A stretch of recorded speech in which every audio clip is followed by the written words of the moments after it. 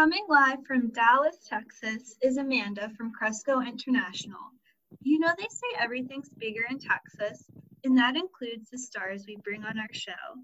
Here today we have with us Rob Thomas, the General Manager of IBM Analytics and author of the recently released AI Ladder, a guide to demystifying AI for companies.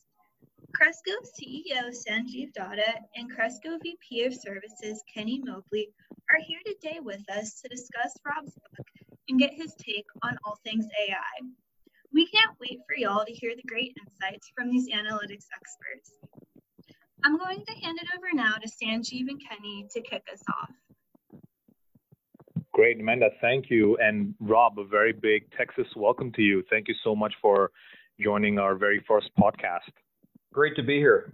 Glad to speak with you guys. All right. So, Rob, first question.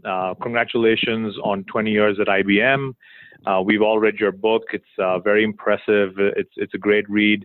Tell us about the AI ladder and how did you come up with this term? You know, what's interesting about the AI market is it's the largest opportunity any of us will ever see in our lifetimes. McKinsey said it will add $16 trillion to GDP by 2030.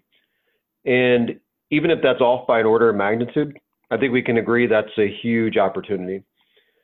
Despite that, adoption of AI is less than 10%, according to Gartner.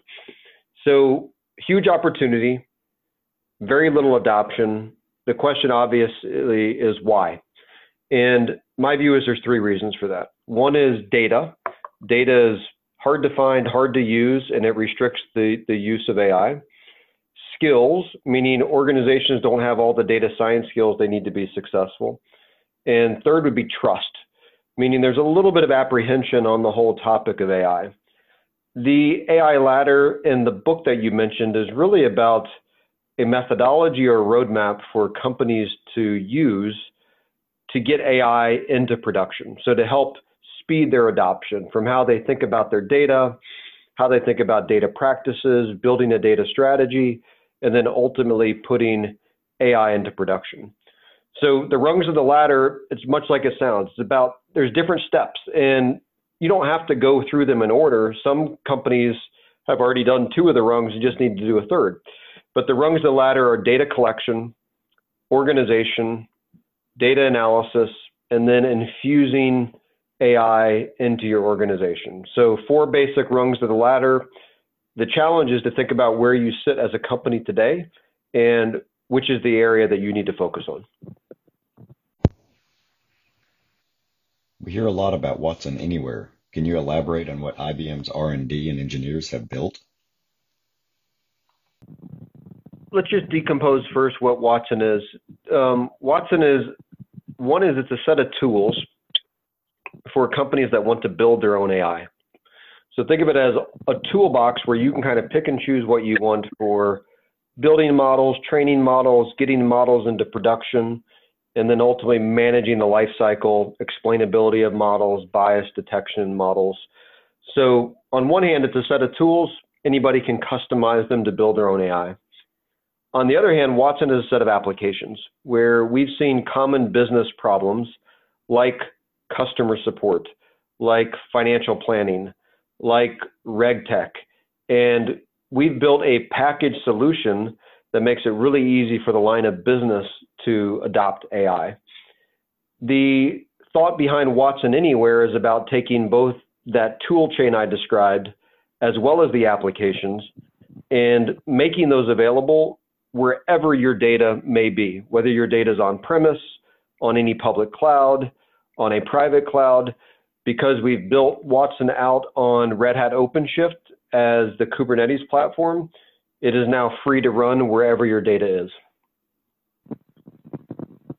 All right, so that's the a next good question that we get a lot, and this is for the college students out there, the aspiring data scientists, right? So there's a lot of conversation about AI at every different level, at universities across the globe, and even on the World Wide Web, where there are a lot of these groups and interests in AI. So what is the message that you would give to educational institutes in terms of where do you start with AI if you're a college student or if you're just getting into the job market? What are some of the skills to be maybe working closely with IBM or the business partner community, or just working in an organization that wants to implement AI solutions? When I mentor students, I talk to them a lot about, regardless of where your ambitions lie, maybe you want to do history or English or business or finance, regardless of that interest, I think to really round yourself out in this, what I would call a tech forward era that we live in, take some computer science courses. And if that piques your curiosity, maybe you go a step further and you're looking at things like statistics or even building models in Python. Python is really the language of AI models today, and probably will be for the foreseeable future. So I just encourage people to think about how you build a broad set of skills that can start with computer science. It can expand to things like statistics, and it can get really deep into things like Python or deep learning frameworks if the curiosity is really there. But I think just having a basic exposure to this is really important, because as you see companies working in AI, the ones that are the most successful tend to combine a business person along with a technology person. And the more that they can kind of understand each other, where they come from, what motivates each other, the more successful they will be. What is the importance of building trust into your AI? I think inevitably, as companies get a lot of AI models into production, they're going to start to use that to automate decision making. And the minute that software is making decisions, almost regardless of what that decision is about, there's going to be a natural question of, okay, well, how was that decision made? Where did that data come from? Who developed that model? This idea of explainability, or the broader term I would use is lifecycle management, is understanding all of your AI models, how they're making decisions, where the data came from, who's had access to that data.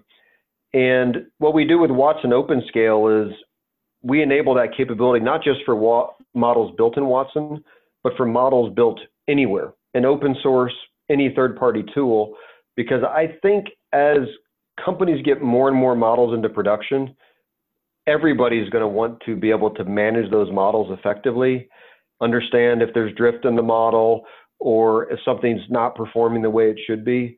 And so we just need to make it really elegant for data scientists to hook up their models to a common interface or a substrate, if you will, so they can understand what they're doing, why they're making the decisions they're making. One of the difficulties with introducing AI in a company is the resistance of employees to the cultural and business model change it requires. Do you have any tips for how to overcome this resistance and have a smooth transition? I think the biggest resistance is cultural.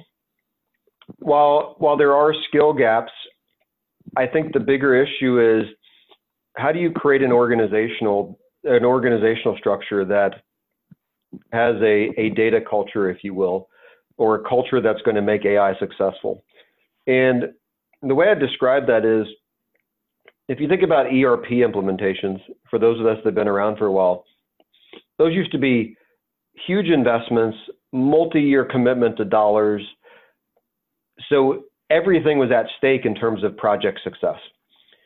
And a company could do at most one of those projects every few years. What's different about AI is you have to flip that on its head, which is, I tell clients you should be doing 100 AI projects next year. And if you do 100 projects, half of them aren't going to work at all. But for the half that do work, then you keep going.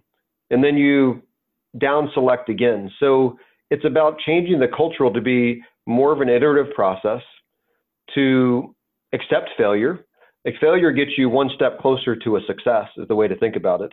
And that's a big change for many organizations. So I think what that requires is you need tops down leadership. You need to talk about this idea. Hey, we're going to do a ton of projects. We already know many of them will not work, but that's okay. And if you take that mentality into AI, I think you'll find that you'll be really successful as a company. From your experience, where do you feel organizations are needing more handholding and technology assistance when it comes to the different parts of the AI ladder? As you think about companies adopting AI, this is very different than what I'd call the consumer experiences of whether that's a talking speaker or Instagram classifying photos. Enterprise AI is very different. I think the capabilities that will have a huge impact for enterprises are things like natural language processing. This is understanding language and document communication, clickstream data. Everything that goes into communication in enterprise can be encapsulated in NLP models. I think that's really important. I think automation is important. Using AI to automate the kind of tasks that people don't want to do in the first place so that you can shift people to higher value work that will better impact clients. So NLP comes to mind, automation comes to mind. There's a lot of other potential areas, but I'd say those are the two that stick out to me. In Forrester's predictions for 2019 regarding artificial intelligence, 60% of the decision makers at firms adopting AI cite data quality as the #1 challenge when trying to deliver AI capabilities. You say that a data lake is the best way to help ensure the quality of your data. Can you speak a little bit about IBM's process for building a data lake and how specifically it helps improve data quality? I think the term of data lake has evolved a bit. It was originally synonymous with Hadoop about 5 years ago. The way that I would say that's evolved is when I think about a data lake today, this is about how do you eliminate data silos. Most companies have hundreds, if not thousands, of different places that they store data. And we tie those together using really high performance data virtualization so that those start to act as a single repository, even though data is actually physically spread out in many cases to different countries, different locations. And once you've kind of created this data layer, then you can start to do things like catalog your data. And I'd say one of the main things every company is going to need over the next few years is a data catalog, which is basically explains where are all the different data assets in my company, what are the sensitive data assets, maybe it includes credit card data, PII, something like that. And so the definition of a data lake in my mind is about how you create this fluid data layer, how you catalog the data so you can actually understand where everything sits. Because then once you have that, it becomes really easy to build models on top of that and train those models, which then helps accelerate how you get AI into production. So I'm gonna ask you this question, Rob. So before I ask the question, I'm just gonna let you know. So Cresco obviously is an independent consulting firm. We build analytic solutions and AI solutions using technology. Now, what we like about the IBM stack right now, going from the BI to the BI layer to the financial planning and analytics to the AI structure, which what we like to further break down into like predictive analytics and optimization.